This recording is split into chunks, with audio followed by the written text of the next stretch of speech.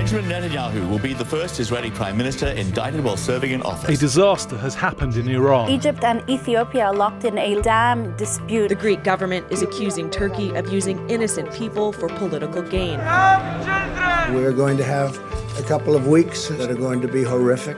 Welcome to Dispatch, a weekly podcast from Middle East Eye, covering the biggest stories in the Middle East and beyond.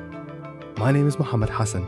Each week, I'll be joined by my esteemed colleagues, contributors, and freelance journalists in all corners of the world to talk about the headlines, the scandals, and the scoops from across the region, and the impacts they're having on real people's lives. The issues which were ignored at the time are the very issues which are now at the forefront of public concern today. Egypt is doing much more PR than actually being transparent about what's going on. Humanitarian goods are not banned. It's close to impossible to get those goods in because no one wants to trade with Iran. From Middle East Eye's global newsroom, we'll unpack the news and the politics from the ground up.